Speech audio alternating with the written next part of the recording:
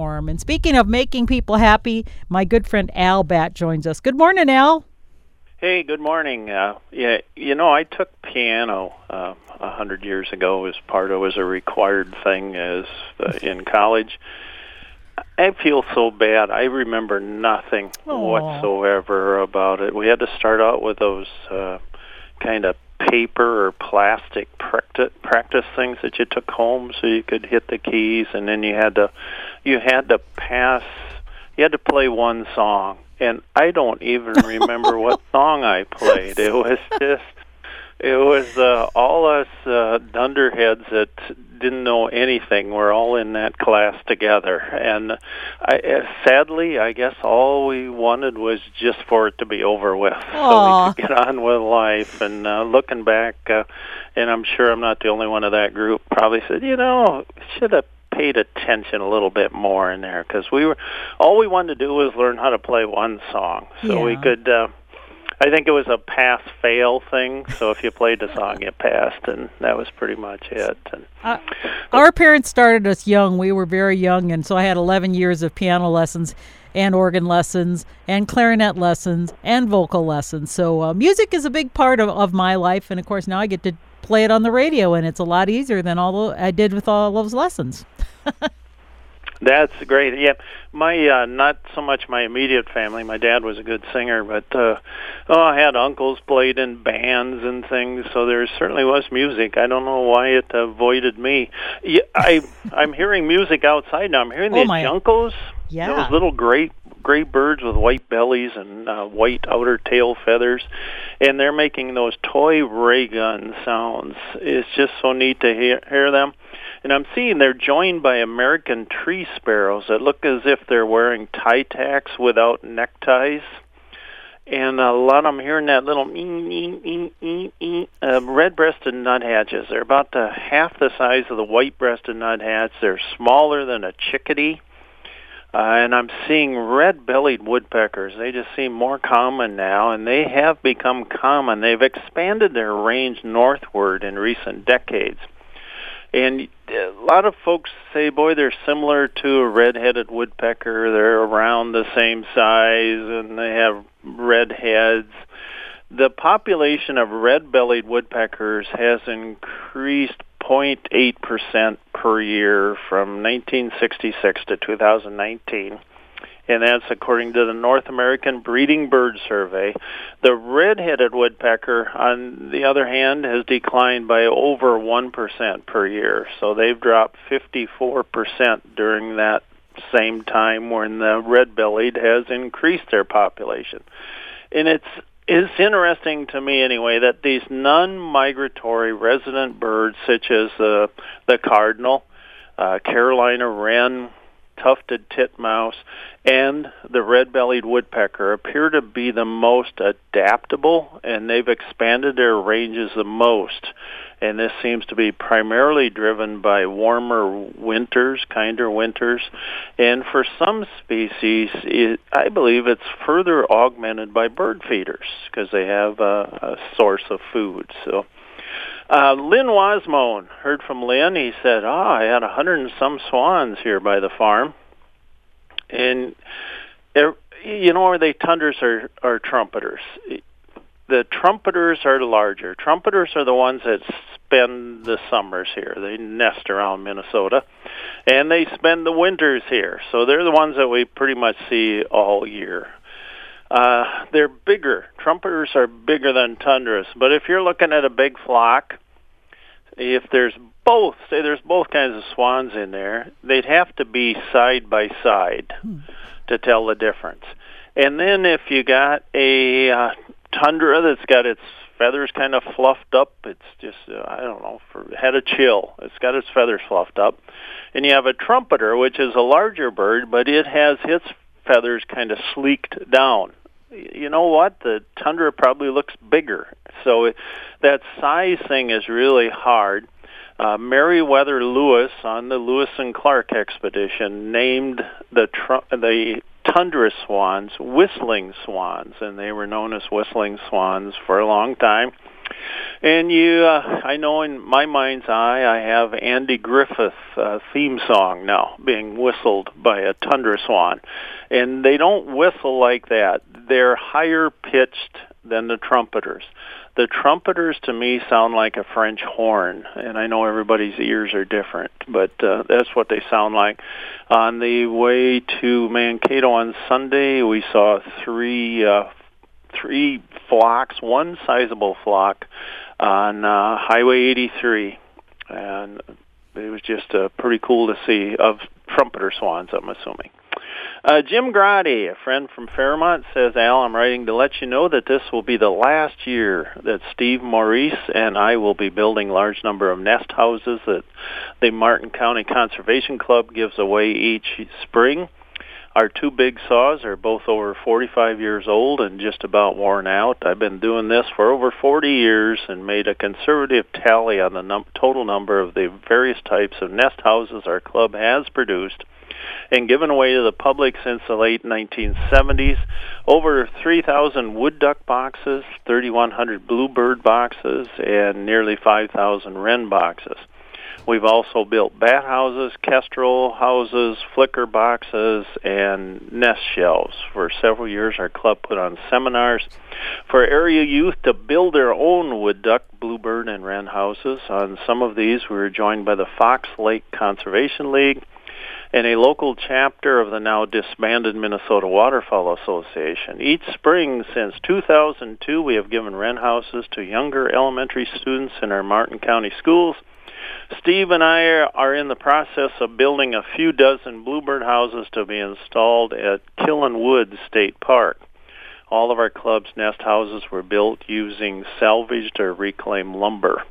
I'll let you know when we'll be giving away this year's wood duck and bluebird boxes later in March or early April. Well, thank you, Jim. Paul Melchow. And Paul, I correspond with Paul some, and it's always great to hear from him. Paul is the managing editor of The Land. And, Paul, I know people that with your last name. Some pronounce it Melchow, and some put like a Melcow more sound to it. So I hope Melchow. I'm going to go with Melchow. He saw two Sandhill Cranes leaving the river last Friday. He said really enjoyed seeing them more often in the last few years.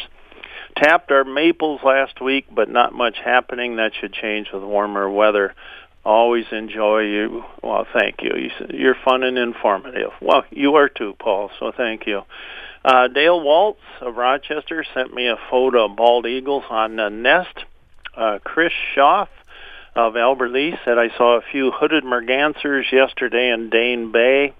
Also had a long-tailed weasel cross in front of me. Dwayne and Donna Swenson of Waseca had a bluebird. Linda Lina of Heartland had robins. Tom Manette, Tom lives in Oakdale, asked what robins eat during the winter. Well, they eat berries and fruits that persist on shrubs, trees, and vines. So hackberry, we don't think of hackberry, but boy, that feeds a lot of birds. Buckthorn, we don't like buckthorn. It still, especially in the winter, it feeds birds. Crabapple, hawthorn, mountain ash, and others.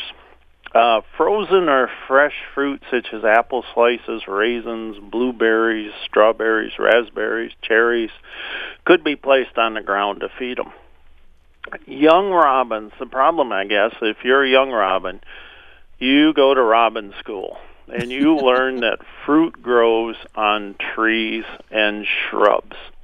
They don't expect to find it elsewhere. And so they may not be common feeder birds because they don't think they're going to find fruit on feeders. But that doesn't mean that they never visit feeders. Can birds taste like sweet and sour and salty and things like that? Because I was just thinking, a lot of the berries and things that they eat, we would not like because they're so sour. So I'm just curious if that even is an issue. Do they have a different kind of taste?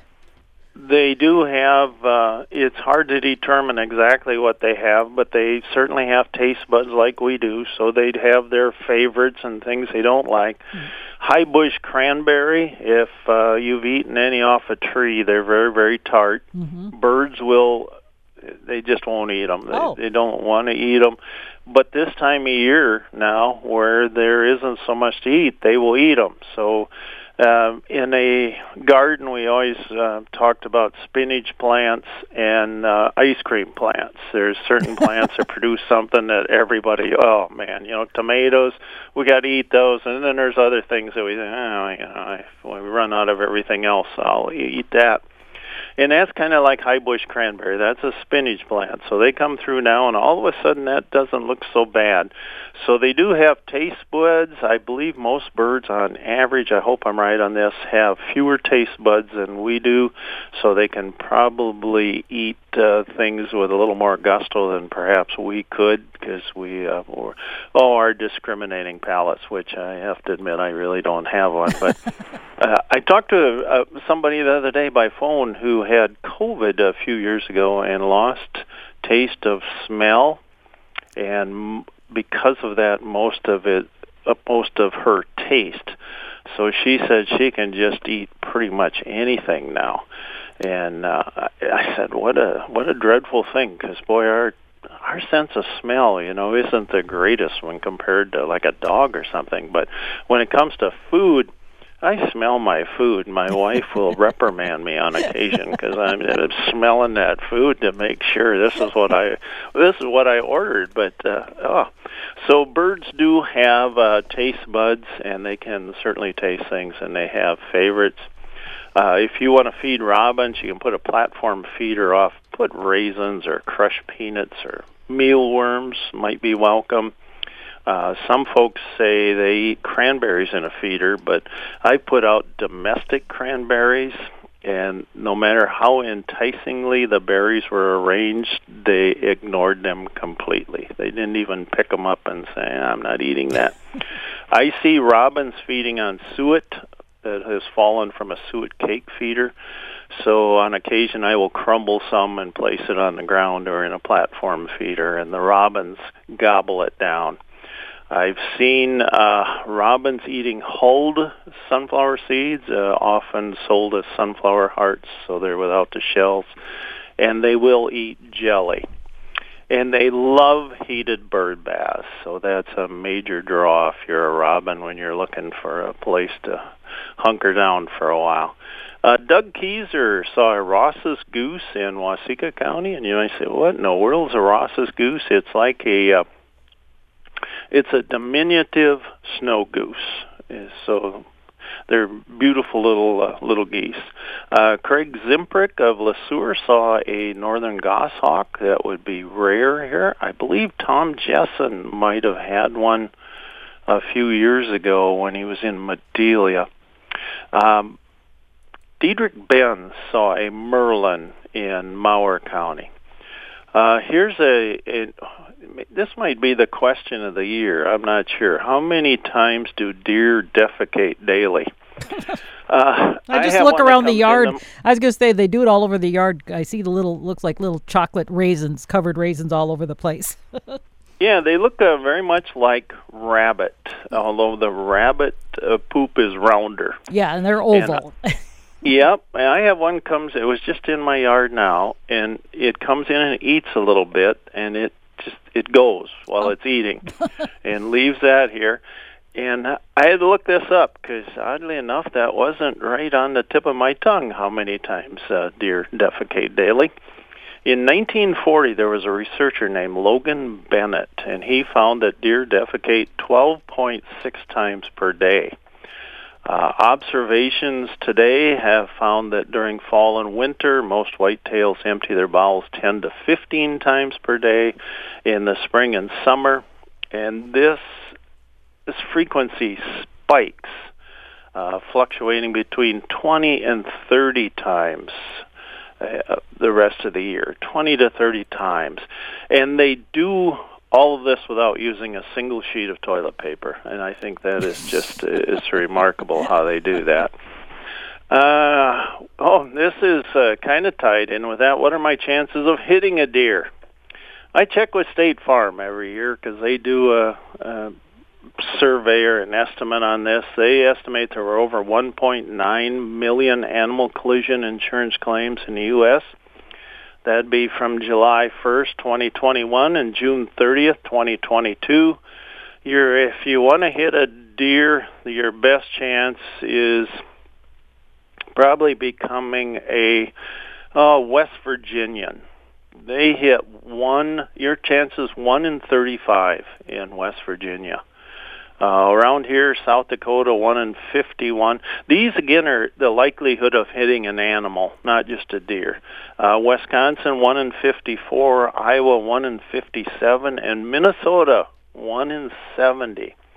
If you don't want to hit one, move to Nevada, probably. 1 in 698. That'd be the lowest chance state, the lowest risk, unless you include District of Columbia. They're 1 in 907. But on the deer side, according to the National Highway Traffic Safety Administration, there are around 1.5 million car accidents with deer each year.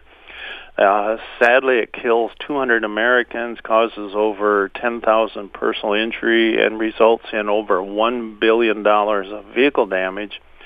But please realize that the number of collisions is much higher than that because of all the unreported accidents. So if you're out there tooling around in your rattle-trap Buick and you clip a deer, you're probably not going to report it because there's no coverage or anything for it. Carl Beckendorf, who's an amazing wood carver from Fairmont, says there is a great blue heron rookery in that area, and you'll start seeing the great blue herons just perched on nests. They want to be the first one back, and they get in there, and I don't know how they let other ones know. I suppose they just wait till other ones come, and they say, look, this is mine right here. So they just stand there. It's they look sort of forlorn standing in this big tree on a stick nest. Carl has an overwintering flicker, and he said he's still seeing 2 bucks still carrying part of their antlers. So, it seems like every March we get somebody will send me a photo or give me a call of deer with antlers yet. Heard from Vicki LaRue, Vicki and Tom. They said everything is singing spring these days. The birds are especially making their movement known. Red-winged blackbirds, new robins, woodpeckers drumming. I could go on, but Tom and I are happiest with our new sighting of a pair of Sandhill Cranes. We've been watching the Audubon app and another website of Sandhill Crane sightings to decide that our best chance of seeing them for ourselves, road trips heading in the directions of the sightings. We decided to stay in our area around the lakes and marshes, and we got lucky. We found a pair in a ditch between German and East Jefferson Lakes. I would not make a hunter, no stealth, and scared them into flight trying to get a closer look. We both got a couple of pictures. I'm in awe of their elegance, their sound, and their flight. We are happy for our multitudes of lakes and wetlands. We'll be out again and again to try our luck. Wondering what they're eating in the ditches.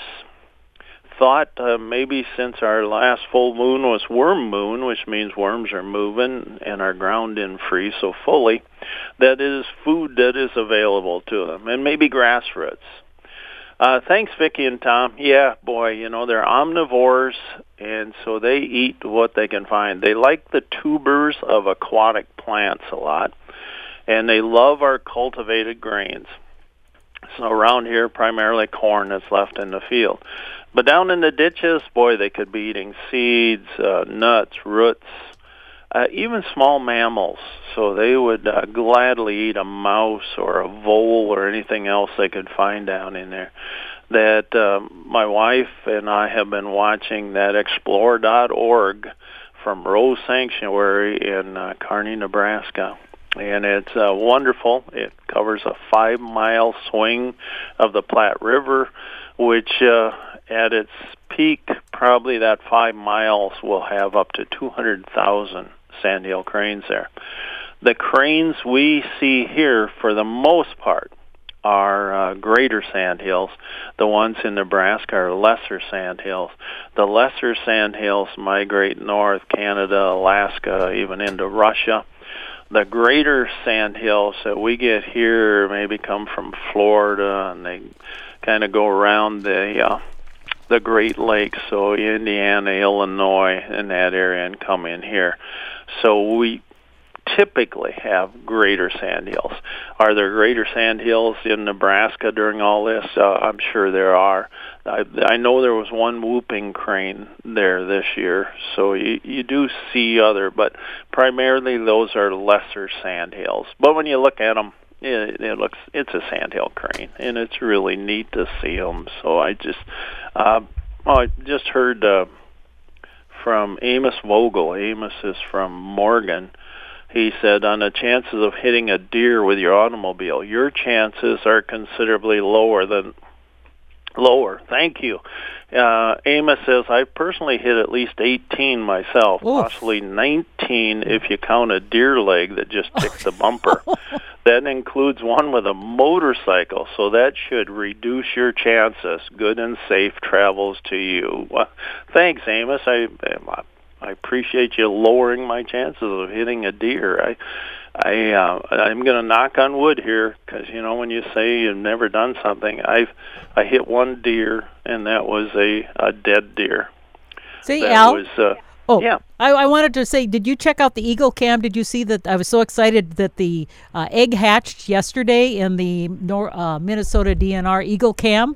And so it's a single chick because the other egg broke at some point.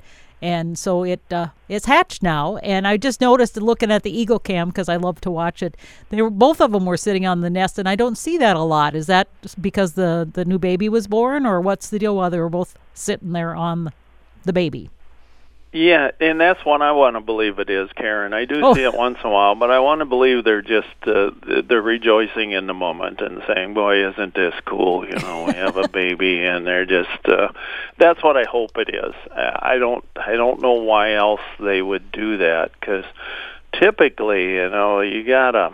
One of them's got to be, but they're both working all the time. One of them's got to be finding food while the other one's taking care of the young one. So I don't know why they do that, but it's really cool to see. And my wife and the DNR let me know when things are going on there, so then I can go watch it. And I appreciate that very much. It is really neat to see. They're such beautiful birds. Sometimes I wish I could see what they're seeing, though, off camera. Because things get them, they perk up, and they get excited sometimes, and you wonder, what is that? What is out there? What are you seeing? So it's really a cool thing. A listener says the inside of a window of the upstairs of my house is filled with flies. What are they? Ooh. Yeah, it's like one of those horror movies.